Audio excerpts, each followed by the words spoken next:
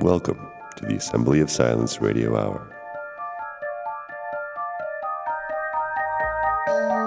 This audio program has been carefully packed to the legal limit with a weekly allowance of non-governmentally approved deep thoughts per square minute of podcast.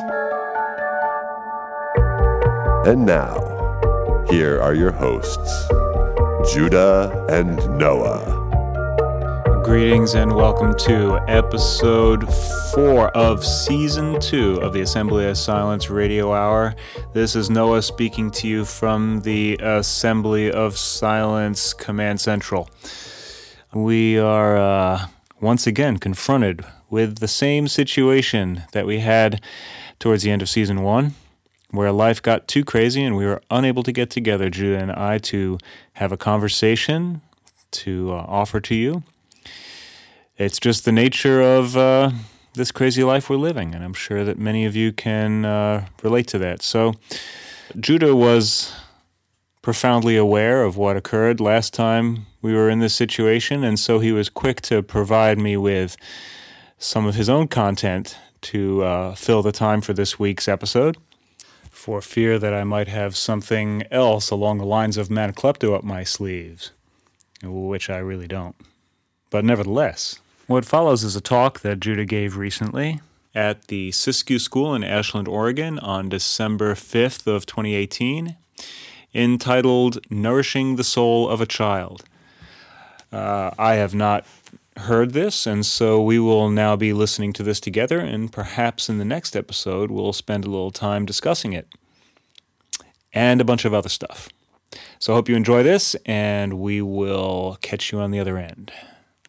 As I started this journey about 25 years ago, I was always looking for where is the connection between spiritual pursuits and nutrition. There's got to be there's something in the physiology. There's got to be a merging there. And when I discovered Rudolf Steiner's work, he was the one who gave me that key insight as to how the physiology and nutrition and how there's a real merging there between the physical body and the life of the soul and the life of the spirit. And so over the course of the last decade, I've been pursuing the work of functional medicine, understanding the physiology on a much deeper level, and overlaying that with anthroposophical concepts that Rudolf Steiner brought about the essence of the human being.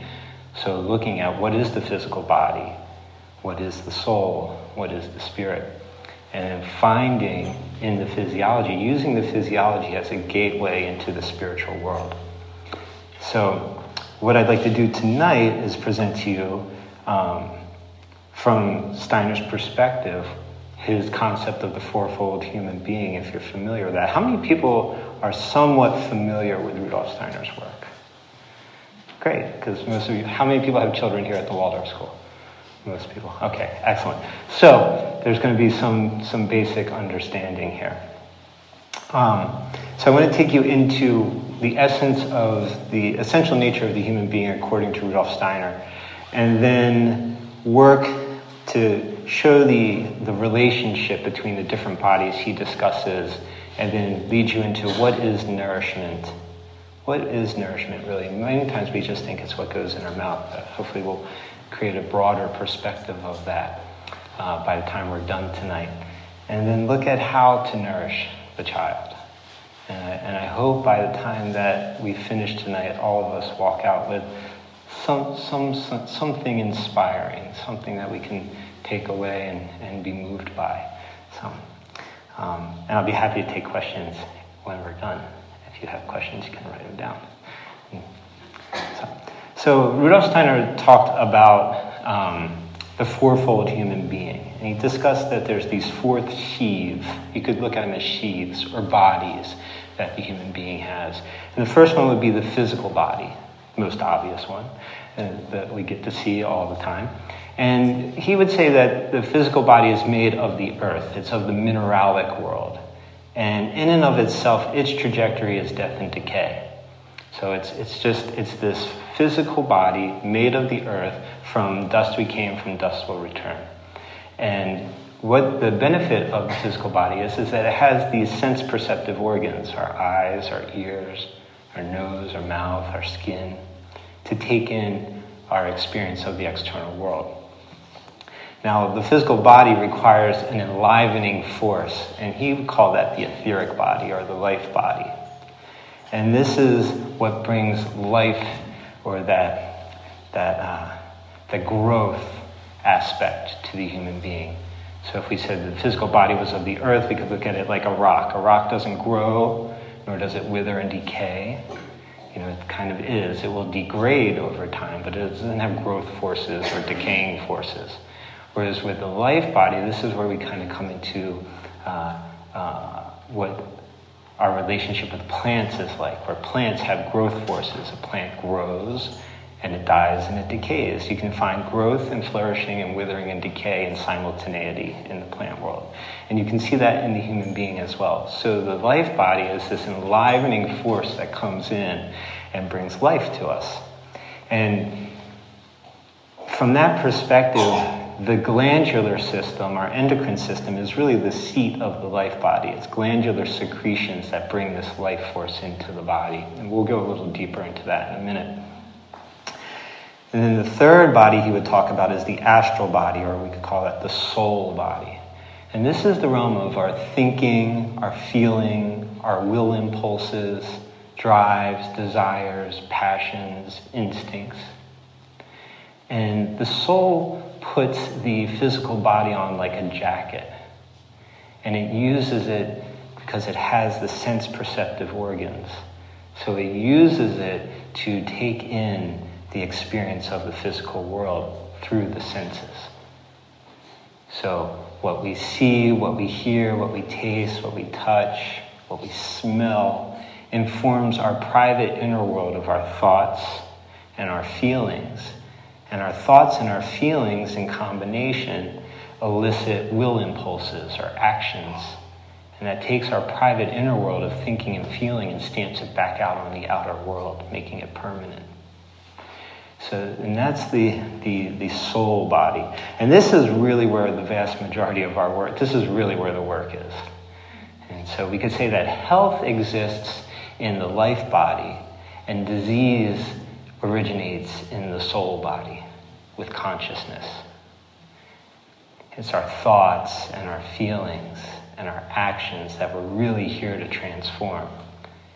And so, and that's really what we're going to focus on tonight. That's the main thing, because that's what we're working with constantly. We're constantly dealing with what we're thinking and what we're feeling and our actions in the world. And that's really what we're dealing with our children too.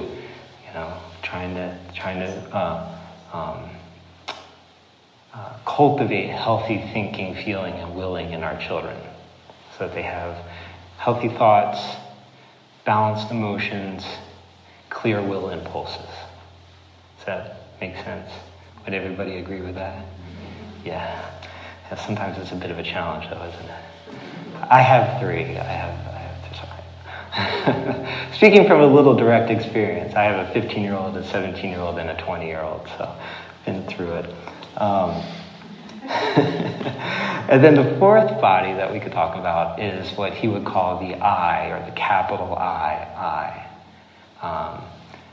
And for sake of modern era language, I would call this the higher self. So it's kind of like our higher self. But the I is like that. It's that our individual essence. You could say it's the essential core of our personality, lifetime after lifetime after lifetime. And one way that he would put it is that only I can say I.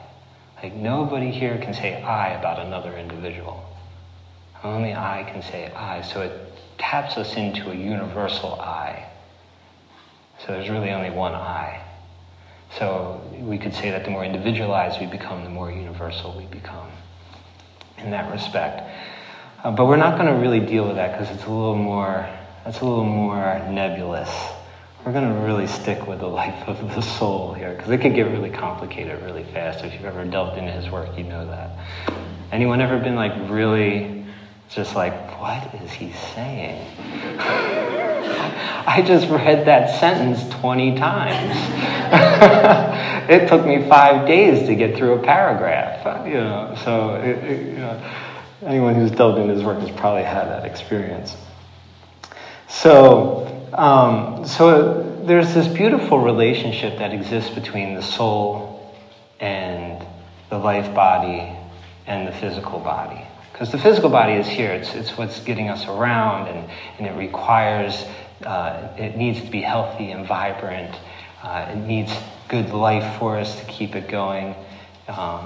It's constantly moving against the trajectory of death and decay. So it's like, it's moving against entropy, really. That's a big job. And so you need these forces to do that. And as far as I can tell, and maybe somebody else can add to this, I don't know. But as far as I can tell, sense information streams in from the outer world. Right? I was saying this just a moment ago. So the outer world presses in upon us through our sense perceptive organs. So you're hearing me and you're looking at me, and so pressure waves from my voice are touching in against hair filaments in your inner ear, and frequencies are being pulled apart and going to different parts of the brain, the temporal lobes, and you're seeing me, and really what your brain sees is me upside down and reversed, and which is really kind of wild to think about. It doesn't see a whole image. I'm literally upside down and reversed, and then colors going to one area of the brain, and textures going to another area, and movements going to another area, and somewhere something puts it all together as a whole image, and you see this complete image, right? But that's all pressing in upon the ocular nerves. Right? Smells go into the limbic system of the brain, and they engage the brain. So what happens is sense information streams in from the outer world, and it presses in upon our nervous system. And via the nervous system, it goes to the brain for processing. And at that point, then it interacts with the endocrine system. And that's where we get glandular secretions like hormones. And we get neurotransmitters that are secreted, neurochemicals that are secreted. And based on our perception of the information we're taking in, that's what's going to stimulate the different hormones to be released.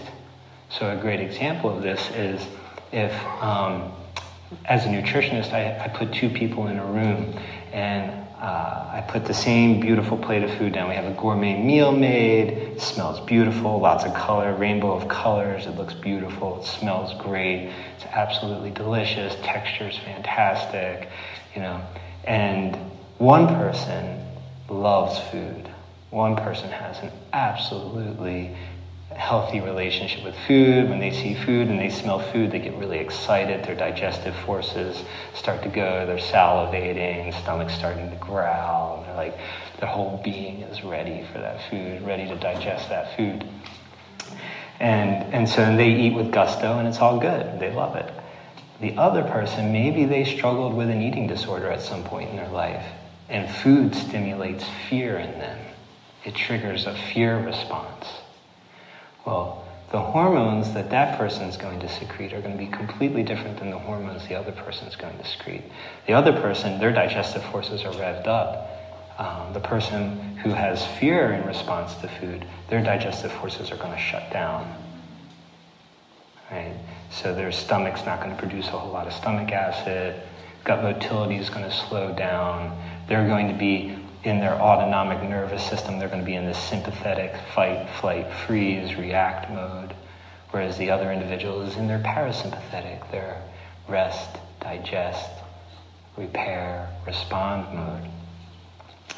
And so really perception is a really key part of this. The way that we perceive the information that comes in is such a key part to what happens next in the glandular system. And that's where we start to have this really dynamic interaction between the autonomic nervous system and the glandular system. And so as that information streams in, an individual is going to have particular thoughts. Those particular thoughts, based on their perception of that information, is going to stimulate feelings. Feelings and thoughts combine to stimulate actions. This is what we're always working with ourselves and with our children. So, information, percept, then feeling, and then action. So it's information, nervous system, glandular system. And the mediator between this experience is really the heart and the lungs.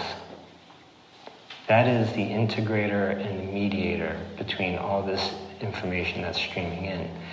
He talked about a threefold human being as well, which he said there's a nerve sense pole, because the vast majority of our sense perceptive organs are in our head, right? Our eyes, our ears, our mouth, our nose. So there's a nerve sense pole. And then there's a metabolic pole. So that's the digestion. And then there's the rhythmical pole. And that's the heart and the lungs. And what we're finding today, what science is finding today, is that actually the heart is the organ that can create balance in the autonomic nervous system. And there's a wonderful institute called the HeartMath Institute. Has anybody ever heard of the HeartMath Institute? Absolutely, great. So they've been researching the nature of communication between the heart and the brain.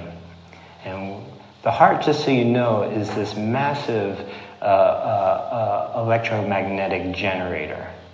So it generates about 5,000 times the electromagnetic activity than the brain does. So all of us have a field that goes out about 8 to 15 feet around us, and of electromagnetic activity emanating out from the heart. And the heart can actually get the brain to entrain with it. And when you do that, you can create balance in the autonomic nervous system. And there's something called heart rate variability, which is the measurement of time in between heartbeats. And the greater the variability, the healthier the heart is, the more resilient an individual is. And we can look at resilience as the ability to prepare for, respond to, and recover from stress, challenge, and adversity. And so we can actually use the heart by generating positive feelings like gratitude, appreciation, care, empathy, devotion, compassion, love, joy, by actually cultivating the felt sense of these emotions, which I would call them warmth emotions. They're like of a warmth element, because when we cultivate them, you can feel warmth from them. Anybody ever notice that? You ever feel warmth when you're cultivating love or compassion, devotion? Yeah, it's a warmth element, which is actually, in Steiner's work, warmth is a sense perception. So the ability to perceive warmth. And we've all probably had that experience. You meet somebody and they're really warm, right? That's a warm-hearted person. Or you meet somebody who's really cold, maybe standoffish, and you can feel that. Your heart can feel that. So it's another sense perception there. Not your traditional five senses. But nothing about Rudolf Steiner was ever traditional. So, one of the things I like about him. So, the reason why I bring up the heart is because what we're finding today is how valuable of an organ of perception and thinking it is. More than half the cells of the heart are actually neurons, which we traditionally associate with cells in the brain. So you could say the heart has its own brain. And you can, by cultivating warmth feelings or higher feelings, higher emotions, that actually sends that information up to the brain. The heart sends more information to the brain than any other organ in the body. So I think upwards of like 70% of the information coming to the brain from the body is coming from the heart. So the heart has a lot to say to the brain. Thank God. Because this can use a check sometimes, can't it? Like it can run away. And so the heart really can come in. Really, if you learn to work with it, the heart can really step in and be like, hey, calm down, brain. chill out. Get back in line. But if we teach our kids this, what happens if we teach our kids how to work with their heart, how to cultivate a sustained experience of positive emotions, what happens is they begin to think and move and operate from the rhythmical center, and not so much from up here or not so much from down here, because we really have three centers of thinking. In Chinese medicine, they call them the upper, the middle, and the lower dantian. We can say, the brain, the heart, and the gut, because we all have gut instincts, right? Everyone has that experience. And we know that the gut and the brain function as a single unit for the most part, the gut-brain axis, and I'll talk about that a little later. So I just wanted to touch on the importance of the heart as we go, because this is a real sense of nourishment for our children. We're in a highly intellectual time. Most school curriculums are really just focused here, and very little here. And one of the beautiful gifts about Waldorf is that there's a lot coming from here in Waldorf education. But we tend to be so cerebral, and we forget about this. And what happens when we become dominant up here is it creates imbalances in our autonomic nervous system. We can actually get stuck in our sympathetic mode, which is fight, flight, freeze. We can get locked into that, and it can be hard to get out of the sympathetic mode. Is there feedback? There's just a little feedback. Keep going. Okay, great. So,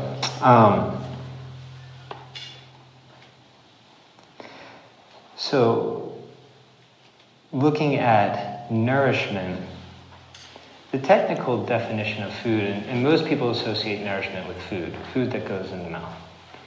And food is I looked it up as a nutritionist once. I looked it up in the dictionary. What is food? I thought, what is, I've been doing this for a long time. What actually is the definition of food? I thought I should know. And it ends up that food is technically defined as any substance that can be eaten, drunk, or otherwise taken into the body that promotes growth, provides energy, and sustains life. So I thought, well, that's okay. Eaten, drunk, or otherwise taken into the body. And that, for me, triggered, that might just mean that all of our senses are sources of food. What we hear, what we see, what we smell, what we touch. That's all food. So we're really nourished by our senses. More than anything, we're nourished by our entire sensorial experience. So just as there's junk food that can go in the mouth, there's junk food that can stream into the ears, plenty of junk food for the eyes out there, right? So we really want to be aware of how are we nourishing our children, and what are we nourishing our children with? What kind of sense experiences are we providing our children? And our senses really play two major roles. They are responsible for our incarnation process. Incarnation is just a fancy way of saying endowment with human form. Helps keep us in our body, helps build up our body, and they're a source of nourishment. So they're food, and they're what helps with our incarnation process. So when we look at our little kids and you see this little being incarnating into this physical body and growing, their senses have everything to do with that. Their sense experiences have everything to do with that. And touch is the archetype of all the senses. All the senses touch in. The external world touches in to the inner world. So just as we think of touch as just physical touch between yourself and something else, or yourself and another person, but when you're eating food, the flavors are touching on taste buds. When you're smelling something, aromatic molecules are touching into receptor sites. when you're looking at things, light photons are touching in on rods and cones and pressing in. Touch is the archetype of all the senses. And so, healthy touch is really important. Not just healthy physical touch, because we know healthy physical touch helps a child grow. Infants that are massaged and touched and held grow faster than infants that aren't. And there was an instance with Romanian orphanages where there was more children than caretakers, and a lot of kids were neglected, and they had failure to thrive. So touch physically is really important, but touch in all the senses is really important. We cannot underestimate the importance of touch with our children. There's one thing that can deeply nourish the soul life of a child is its healthy touch. Physically, emotionally, mentally. Because as far as the brain is concerned, the neurons in the brain require three things for their overall health. And that's stable glucose, which we'll talk about, a steady supply of oxygen, and healthy stimulation. And that's what promotes brain growth, or development of the neurons. So, how do we nourish a child? How do you nourish a child? And I was thinking about this, and I came across a quote by Rudolf Steiner that really just kind of put something in place for me. And he said, and maybe some of you may have heard this quote before, or maybe you're familiar with it just from real life experience. To educate a child is to educate yourself. Right? To educate a child is to educate yourself. Why? Why is it that way? Well, a child has an incredibly deep desire and need, not just a desire, but a deep need to imitate. Children are all about imitation. And this begins from the very moment of fertilization of the egg. Imitation starts with cellular reproduction. Imitation is a pattern from the very beginning. And imitation is a process of reproduction. And so how many times have you ever told your child to do something, but they always watch you do the very opposite thing of what you're telling them to do, and for some reason they seem to always do what you're telling them not to do, right? Right? It's like, it's that classic, do as I say, not as I do, and that just never works. Anyone have that experience as a parent? I'll admit. I'll be the first to admit that one. You know, so children are products of imitation. Why? Because they imitate to learn. It's how they get something in their system. So they imitate and imitate and they imitate until they get it. And once they got it, guess what it becomes? A habitualized pattern. Now you have a pattern on your hands. And good luck breaking that, right? But the reality is that children's imitation of their primary care providers is what will be their major influence on their moral development as well as their physical formation. It's really important that we be what we want our children to be. So if we want to nourish the soul of our child, we have to learn how to nourish our own souls first. And as far as I can tell, a great starting place for that is learning deep self-care and gratitude and cultivating really healthy heart-based feelings that you can emanate out into your home environment with your children, and that they can sync up with that because their nervous systems sync up with our nervous systems. Our children's nervous systems are totally tied to our own nervous systems. So we have the responsibility of setting the tone in the house for our children. And if we can set the healthy tone of a healthy nervous system, a calm nervous system, oh, boy, just saying that, a calm nervous system in this day and age, what is that? There's so much static in the environment right now. So much coming in via media, so much being pumped in all around us all the time that's designed to trigger our nervous systems to be in fight, flight, freeze, react mode, and very little to promote rest, digest, repair, and respond. So we have to set the tone so that we can co-regulate our children's nervous systems for them, because they can't do it. They don't have the faculties to do that. You're talking about a little being that's completely ruled by their emotional life. They don't have the cognitive faculties to think into their feelings and go, is this a proper reaction I'm having right now?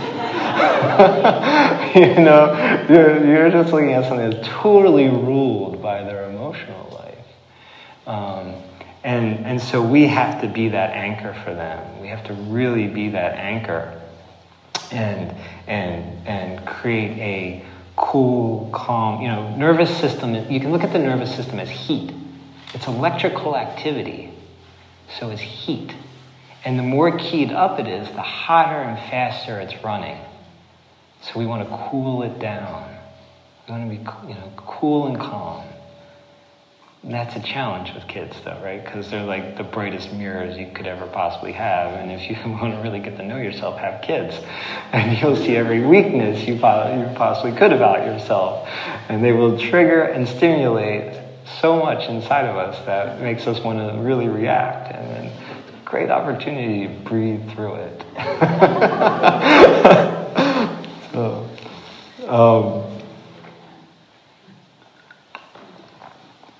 So the first thing to do to nourish the soul of a child is to set the tone for a parasympathetic tone of your own nervous system. So, and I think cultivating gratitude for those difficult moments and just cultivating warmth feelings and learning how to get into what we would call a coherent state. And coherence is where your heart and your mind and your emotions are all aligned and in sync. And when that state happens, your endocrine system syncs up and your immune system syncs up. And I like to call that, now you're in a flow state. You're in this really dynamic flow state. And so learning how to get into coherence, learning how to do the inner work with a rhythmical pull of breathing and heart to get into a coherent state and sustain that as much as you possibly can. And do it. It's like a gym. I call it the heart gym in my work. And okay, you're now in the heart gym. And just like if you ever gone to a gym and you look at all the equipment, you're like, my God, what is all this? I don't know how to use this. And you don't walk out an expert the first day. You got to go back, and you got to go back, and go back, and keep practicing. And it's the same with the heart. It's the same with cultivating and learning to stay in coherence for longer and longer periods of time. So, first and foremost, that. Because that's where you're going to be operating from in everything else you do. So that's the first way to nourish the soul of a child. I think the next way is imagination. Is to cultivate healthy, imaginative thinking. So, when you're looking at little kids, up until about the age of 7, kids live in the imaginal realm. It's like when you have your daughter and she's like 5 or 6 and she's playing Princess Leia. And you're like, okay, Susie, time to come to dinner. She's like, I'm not Susie. I'm Princess Leia. And you're like, no, Susie. She's like, I am not Susie, Dad. I am Princess Leia. And it's like, oh, that's right, you are.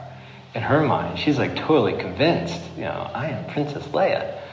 Do not call me anything other than that, because that is who I am right now. They live in their imagination. It's amazing to watch that. With my boys, they would be pirates, and it's like, and they were like full on, they were really pirates. And so, like, to honor that healthy imagination in a child, that's such an important thing to develop, because imaginative thinking is such a higher form of thinking. And this is how Einstein came to a lot of his theories. If anyone's familiar with the work of Goethe, Johann Wolfgang von Goethe, that's how he came to do a lot of his work, is the ability to perceive something and then to go in and use your imaginative thinking faculties to gain even deeper insight into something. So learning to cultivate imagination with a child is deeply nourishing to their soul life, because it's going to teach them how to think at a higher level. And so, and that imaginative thinking can eventually lead to inspiration. Meaning that if they can think imaginatively, there's a point in which inspiration can move, and then intuition can be tapped into. You can get intuitive insights that way. So imagination can very much lead to intuitive thinking, which in my opinion is the highest form of thinking that we could possibly have. So imagination. So images, and coming back to the heart thinks in images. It's an organ of imagery. So what kind of images are we generating? Are they life-giving?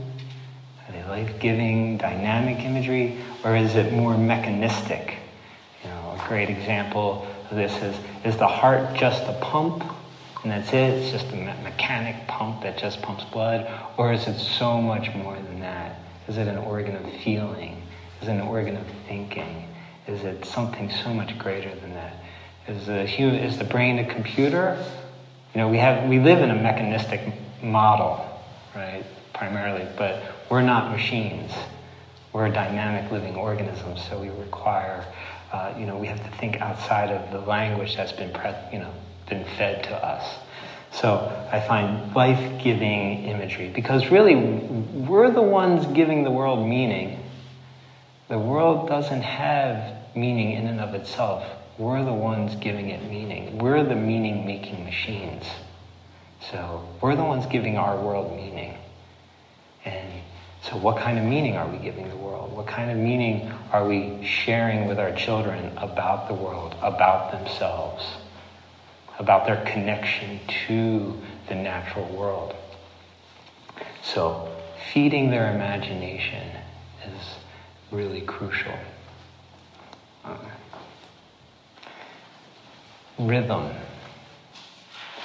Rhythm is the great healer. Rhythm heals the life body. The life body is the realm of health, as I said, but rhythm is a tremendous healer. The reality is that we're rhythmical beings on a rhythmical planet in a rhythmical cosmos. Everything has rhythm.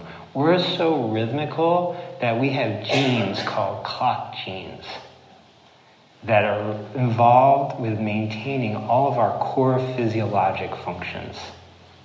So these clock genes are literally tied into specific rhythms. So, in the past, many years ago, before there was grocery stores, we ate seasonally, right? We ate what nature provided us. We ate seasonally. We lived according to the seasons. Now in the modern era, we're able to buck the seasons. We're able to extract ourselves out of the seasons. And we can have strawberries in December if we want them. And other things. But we are, in essence, we are rhythmical beings. And if everyone has had kids for the most part. So how was your child when they missed their nap, or they got off of their sleep rhythms?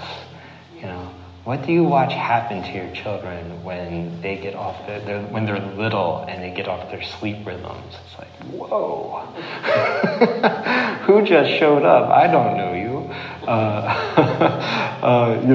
Rhythm. Like, kids are nourished by going to bed at the same time, taking naps at the same time, eating at the same time. And what we're finding is same with adults. We don't grow out of that one. we are locked into that. I was several years ago, I was watching a lecture by a functional medical doctor, Jeffrey Bland, who's a walking encyclopedia, and it was all on rhythm. And he said, actually, what we're finding is that if you eat at the same times every day, that actually supports your physiology in a way that we still have yet to understand in such a profound way. Our microbiome in our gut has a rhythm to it. It has a rhythm of activity to it. So we're really rhythmical beings. So making sure that our children have rhythm in their life, making sure that they're getting fed at the same times, making sure that there's something in their life that they do at the same time every day to establish healthy rhythms. Deeply nourishing to the soul and enlivening to the life body, healing, therapeutic to the life body. And diet. Diet is crucial here. So first and foremost, as far as food is concerned, a healthy relationship with food. Having a healthy relationship with food is crucial. So much of the work that I do as a nutritionist isn't about telling people what to eat. It's about having people come to terms with their relationship with food. It's amazing. It's really amazing that that's where the vast majority of the work is just helping somebody come to terms with their relationship with food and heal that relationship. Because our relationship with food, in my opinion, is the most intimate relationship we have. It really is. We cannot exist without it. It's what becomes us. It's what keeps us in our body. It's what gives us the life force we need to do the work we're here to do, to fulfill our destinies, really. It goes into us, and it becomes us through this miraculous alchemical process that we take something that has no human qualities in it whatsoever and ingest it and strip it of all of its inherent properties to the point it's broken down to its most basic fundamental units of proteins to amino acids, starches to glucose molecules, and fats to fatty acids. And at that point, it crosses the threshold of the outer world of the intestines, because the intestines are just a tube. It's an open-ended, walled-off tube. It's the outer world running through the inner world of us. And nothing can cross that barrier of the intestinal lining until it's broken down to its most basic fundamental units. And at that point, and only at that point, do nutrients cross the threshold of the intestinal tract and get into the inner sanctum of the blood, at which point they're resurrected, re-enlivened with your own physical, soul, spiritual properties, and become you. So that piece of chicken that you ate no longer has any chicken attached to it, and it becomes you. It's really a miraculous process. So having children have a healthy relationship with their food, having them in the garden, having them in the kitchen, taking them to the grocery store, having them cultivate this relationship with food that will last them a lifetime. It will save them life. It will save them a lot of time as far as attaining optimal health is concerned. So, healthy relationship with food. Healthy sensorial nourishment. I've already talked about that. But when you're engaging in food, smelling it, working with it, making it colorful, making it something that pleases the senses. Because if you engage all your senses with your food, chances are you won't need as much of it either, because you'll be so deeply nourished by it. So I encourage you someday, just sit down to a meal, and before you start eating it, really smell it. Really look at it. Take it in. Take it in with your eyes. Take it in with your nose. And when you eat it really slowly and taste it. Really taste it. Experience the textures of it. Allow it to saturate you. And you might find you eat a lot less of it. I did this in a meditation with chocolate once in a class. I mean, yeah. What better way to go than with chocolate? Because, that's something that you can put in, you can just keep eating, Especially if it's really good. You can keep eating it. But if you sit with it for a while and you really smell it and you really look at it and you really put it in your mouth and you let it melt slowly and you just really take it in with your whole being, that one little piece of chocolate will saturate you and you won't want any more. Because it's reaching something deeper in us. It's deeply nourishing. But as far as so stimulating the senses around food, healthy relationship with food, and then as far as food is concerned, maintaining stable glucose levels is one of the most important things you can do for a child to nourish the life of their soul. Because glucose is directly tied to all of the key neurotransmitters. So we're going to do a little neurotransmitter 101. I'm going to get a little scientific, and hopefully not too scientific, but I think enough just to get a point across. Because so many times with the standard American diet, lovingly known as a SAD diet, the standard American diet is a tremendously sad diet.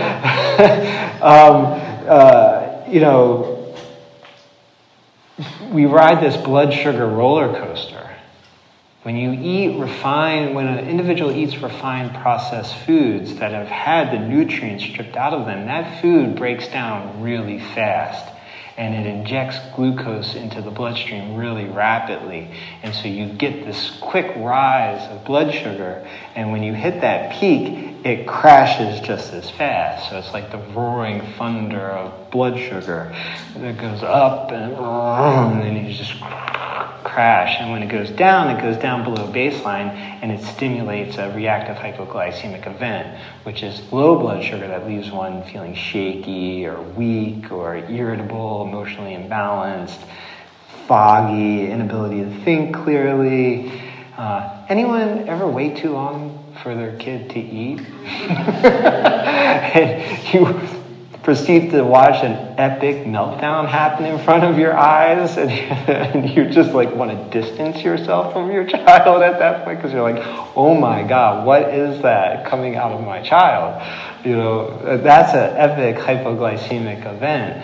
And so if there's anything you can do to nourish your child is maintain stable glucose levels rather than have them on this blood sugar roller coaster. Because what's happening is that when they're on this roller coaster, that all of the neurotransmitters get disrupted. So we have acetylcholine is a major neurotransmitter for the autonomic nervous system, and it's produced in the frontal lobe, and it's involved with or associated with cognitive maturity, motivation, and learning social responses.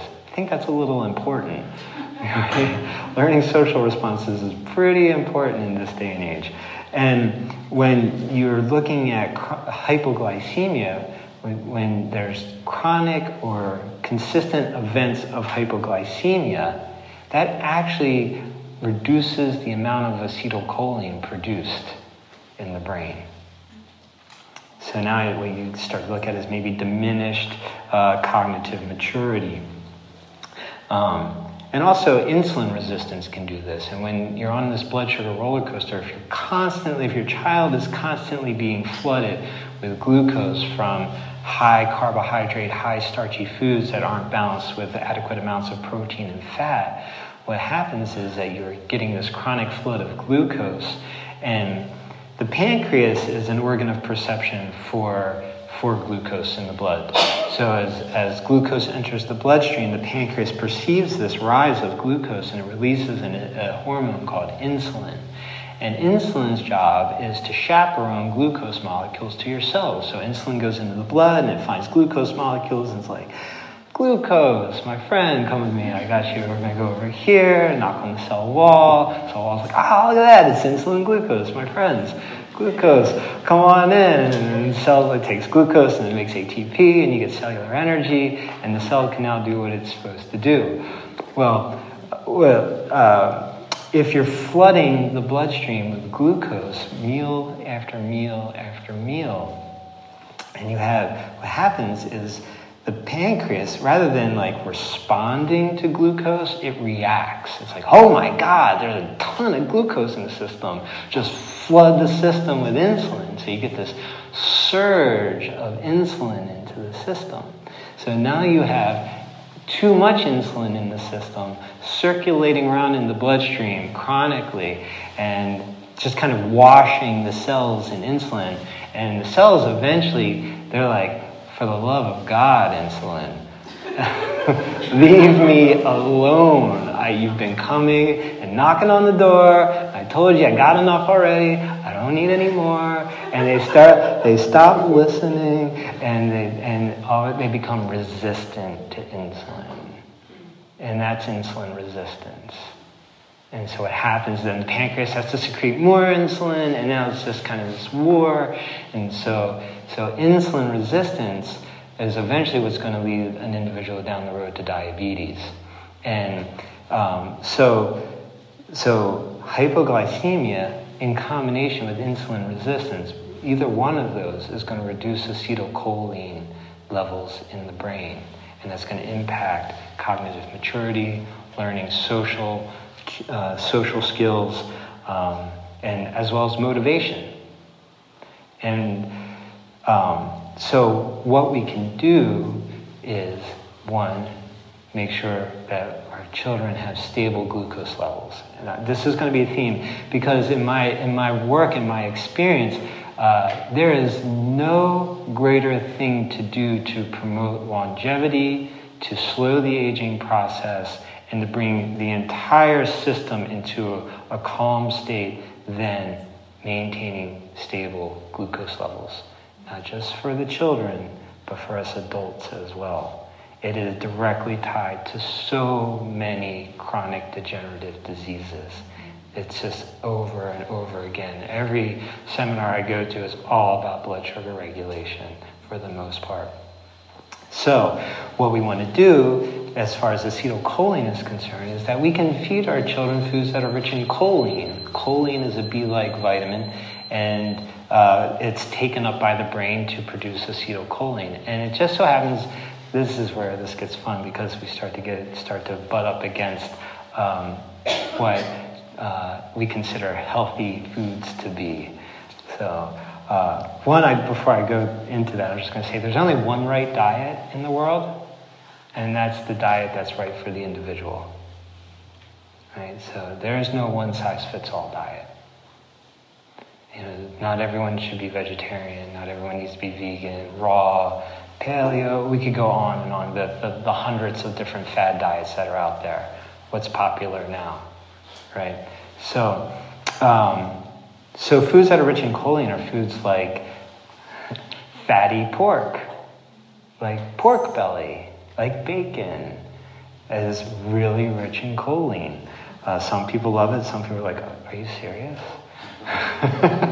Seriously? Yeah, absolutely. And what's really interesting is the fat profile of pork, this will be a shocker, is really closely related to that of olive oil. So don't be fooled. Beef and liver are both really rich in choline, And organ meats are absolutely phenomenally nutritious. And this is the first time in human history where we eat strictly the muscle tissue of animals. Our ancestors ate the whole thing. They ate the organ meats as well because they're incredibly nutrient-dense parts of the animal. Other foods that are really rich in choline are eggs and fatty cheeses, cream, and nuts are all rich in choline. So you can make these part of a healthy diet for your child, and they'll get lots of choline to build up their acetylcholine in their brain. Another neurotransmitter that's really crucial is dopamine. And dopamine is like our joy-oriented neurotransmitter. When we do something that brings us joy, the brain releases dopamine. It also just so happens to be the addiction pathway as well. We're not going to talk about that tonight. But dopamine is also related to motor coordination, motivation, and reward, and mood, attention, and learning. So really important. As well as another big one with dopamine is its reinforcement to motivation and performance. So dopamine is a critical neurotransmitter for motivation and reward. I think that's important with kids. Would anyone agree with that? I think that's crucial. So when you have disruptions of blood sugar, chronic highs and lows, like the blood sugar roller coaster, we call that dysglycemia, highs and lows, highs and lows, highs and lows, that decreases dopamine production. So stable glucose, once again, healthy dopamine production. What I want you to get when I start talking about these neurotransmitters is that these are all thinking, feeling, and willing chemicals.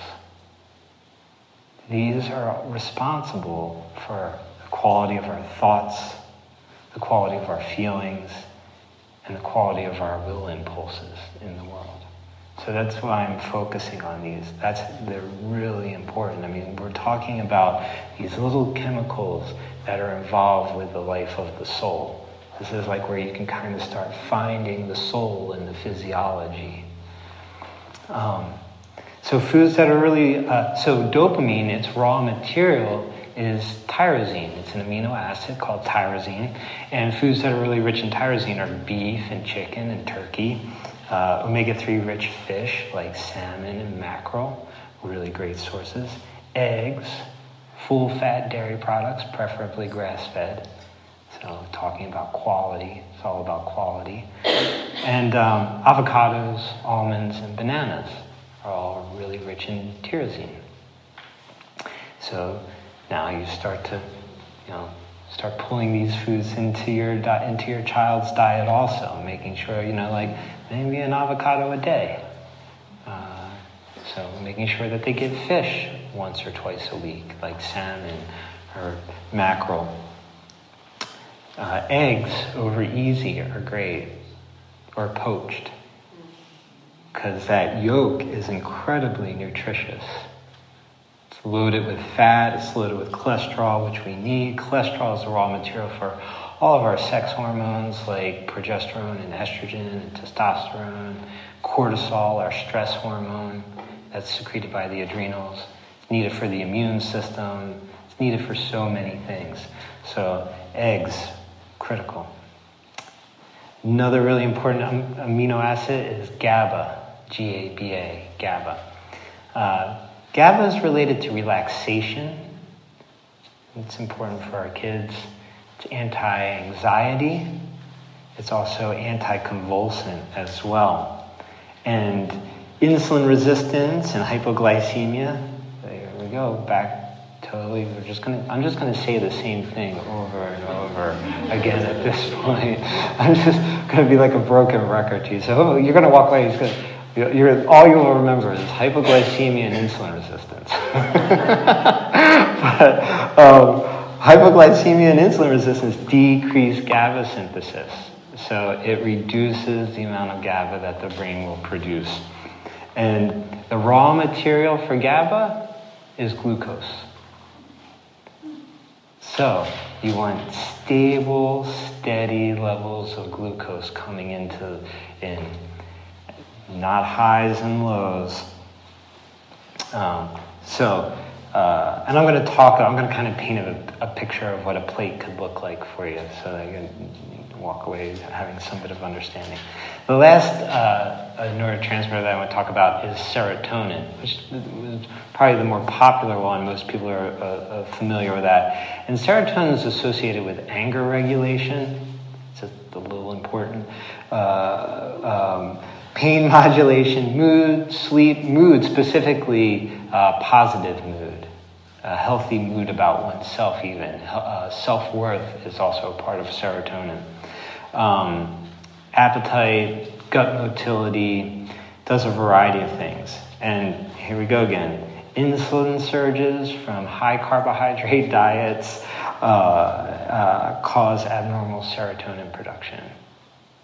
So there's a theme here.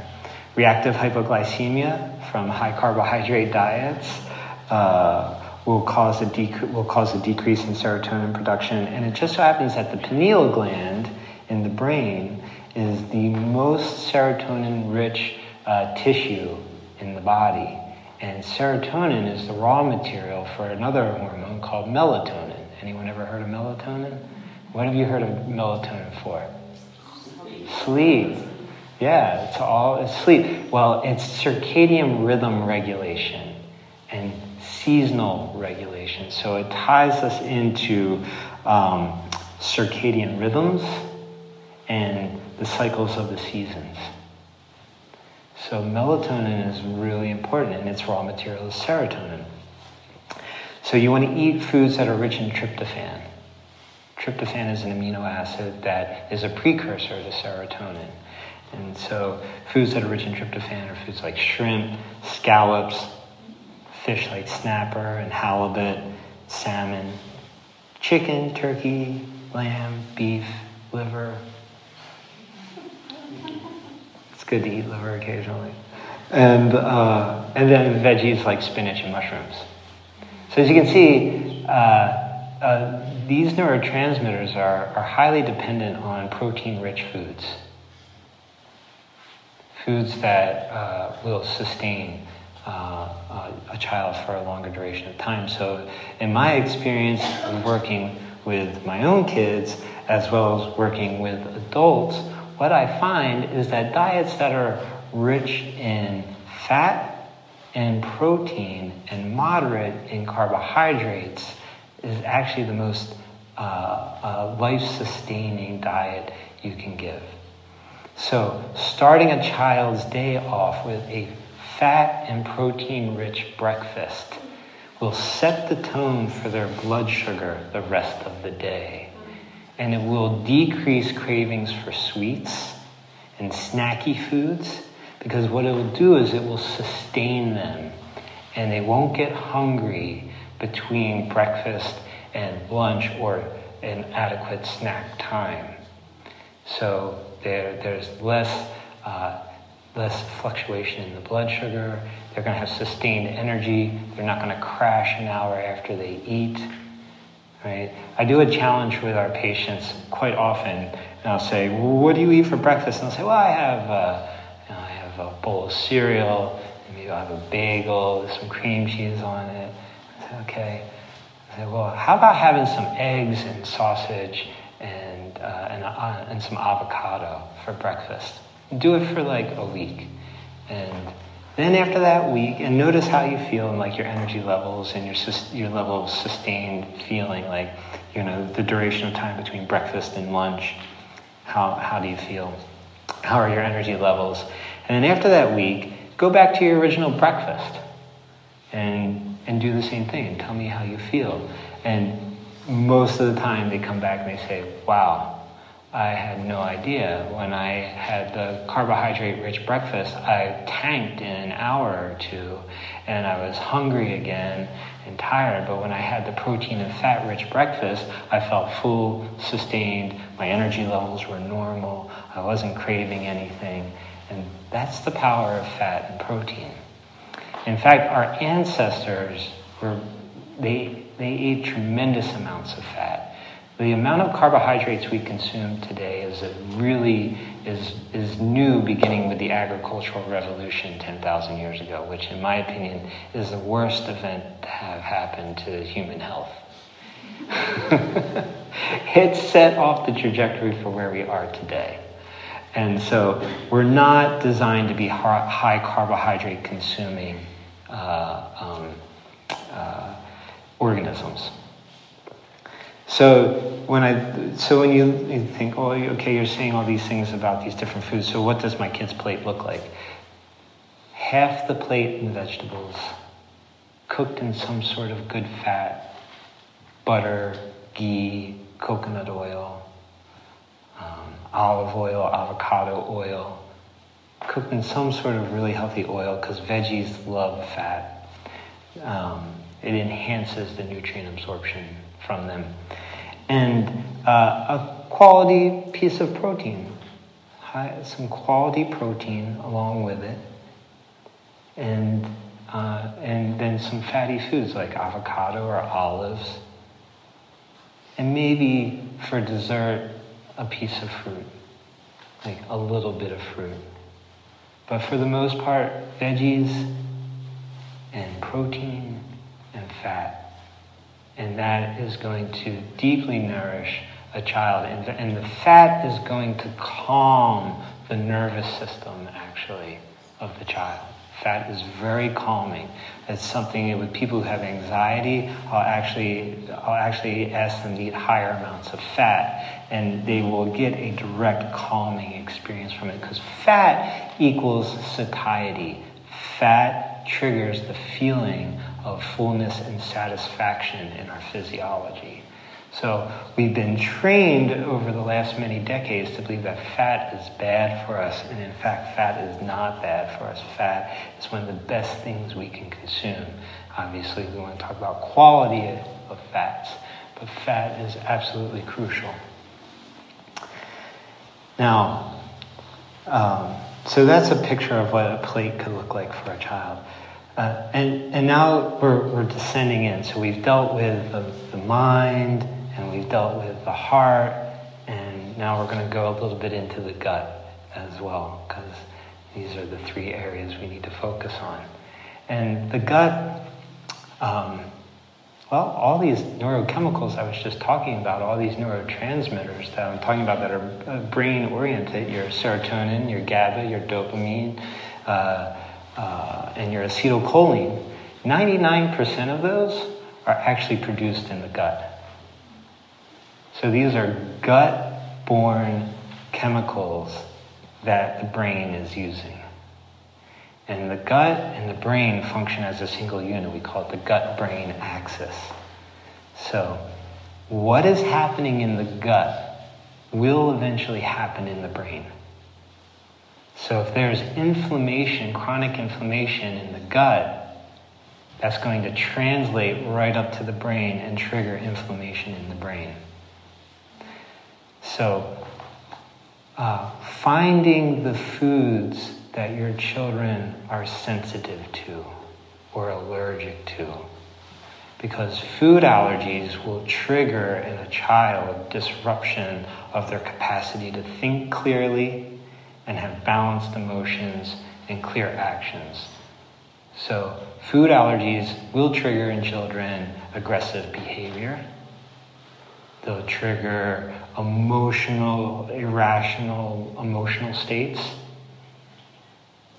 So the epic meltdown may not be from hypoglycemia. It could be because they're allergic to chocolate. And when they eat chocolate, they have an epic meltdown. Anyone ever find a food that their child's allergic to and has a reaction like that? Yeah. So we really want to pay attention to what's going on in the gut. And a big part of the gut is the microbiome. And the microbiome is our collection of microbes in and on us. And the microbiome is involved with the activities of most, if not all, of our biological processes that constitute our health. And so when we're born 99% human. By the time we die, we're 90% microbial. Yes, I know, right? It's kind of creepy.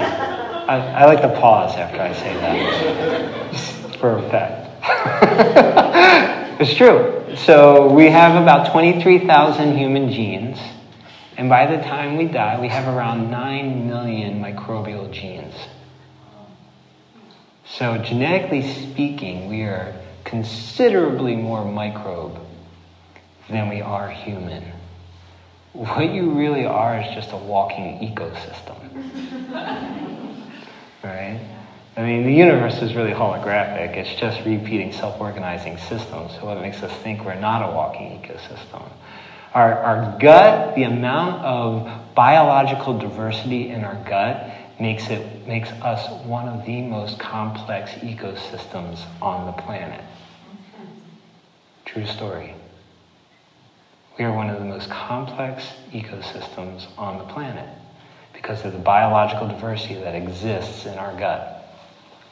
So we really want to make sure that the gut is well tended to. It is the foundation of health, and everything will radiate out from there. So we want to make sure that the child's gut is super healthy. Right now, more and more than ever, we're seeing issues like irritable bowel syndrome, leaky gut, if you want a nice image there, leaky gut. Anybody not know what leaky gut is? Everybody heard of leaky gut?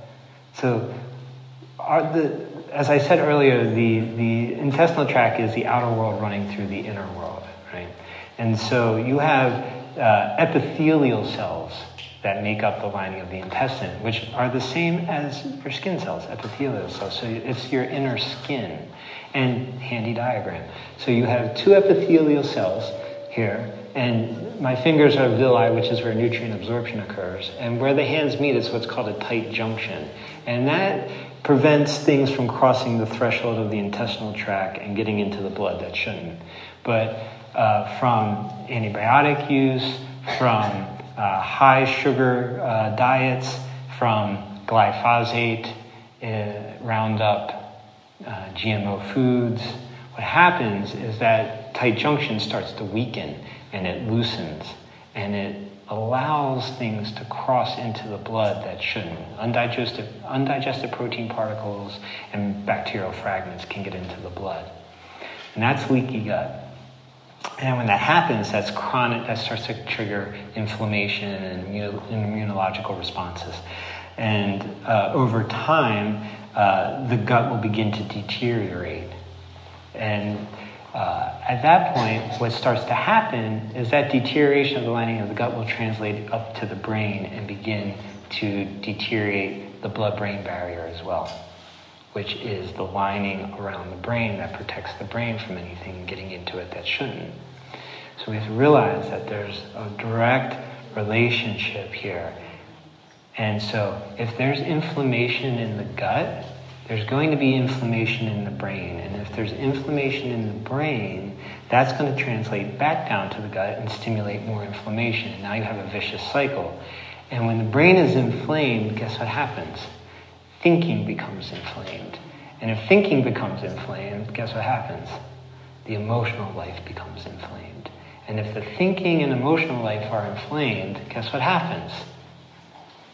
The will impulses are inflamed as well. So now all you have to do is look out into the world, watch the news for about 20 minutes, and see people screaming at each other, and unable to have a conversation, and that's what you're looking at, is inflammation spilling over into the world. So we want to make sure that our kids are not eating foods that they're allergic to. We want to make sure that they're eating fermented foods every day, sauerkraut, kimchi, some yogurt, different fermented foods to get a plethora of good bacteria in there. Because the bacteria, that's what's really key there. I tell people, don't believe everything you think because it may not be your thought. it could be coming from the bacteria in your gut, and the composition and the quality of the bacteria in your gut will determine the quality of your thoughts many times.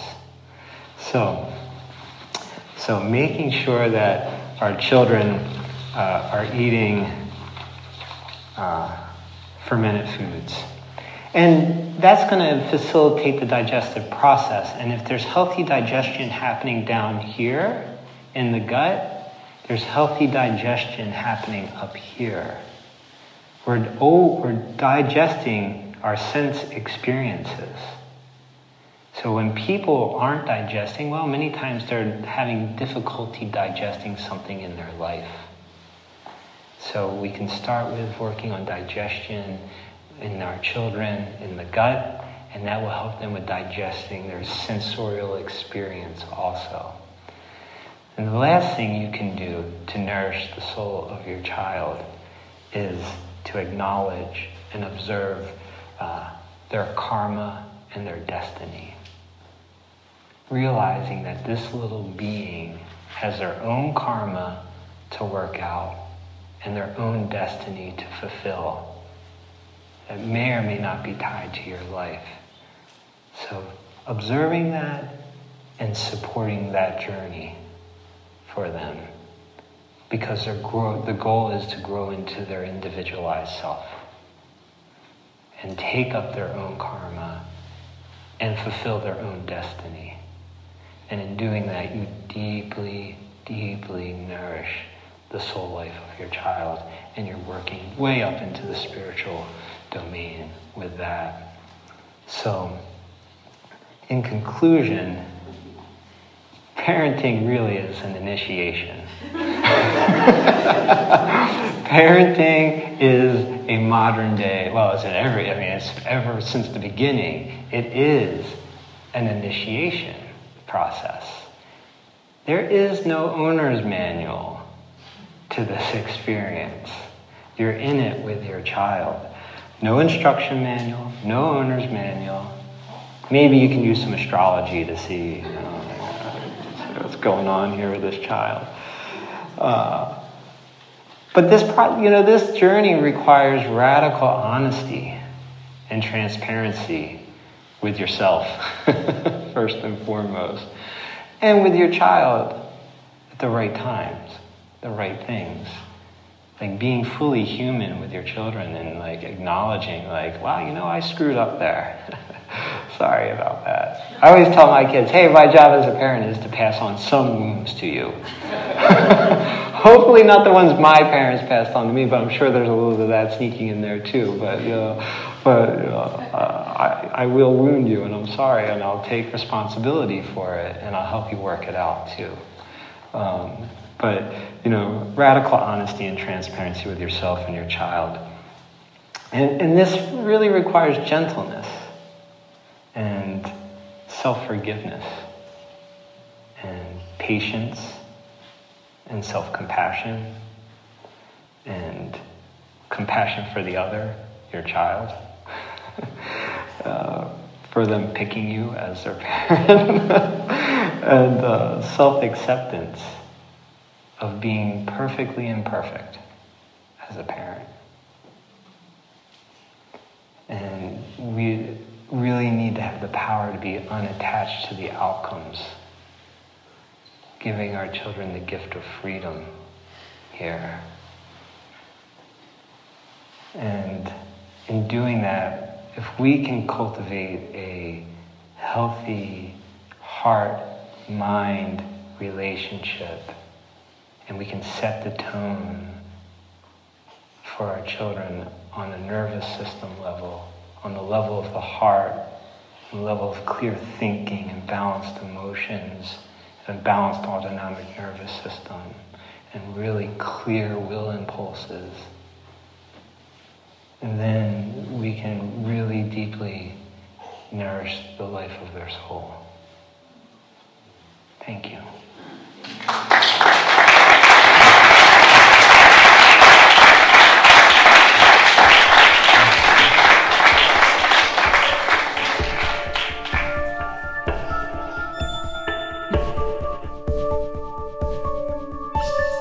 thanks for listening. If you like what you heard, throw us a bone by subscribing to this channel, visiting our social media pages, and hitting the various like, love, and clap buttons. We welcome all comments, criticisms, and random thoughts. Our email is silentassembly@protonmail.com. And if you want to be an angel, we have a Patreon page at patreon.com/silentassembly. We look forward to serving you again soon. In the meantime, remember, turn that thing over a few times before you pick it up and take it home.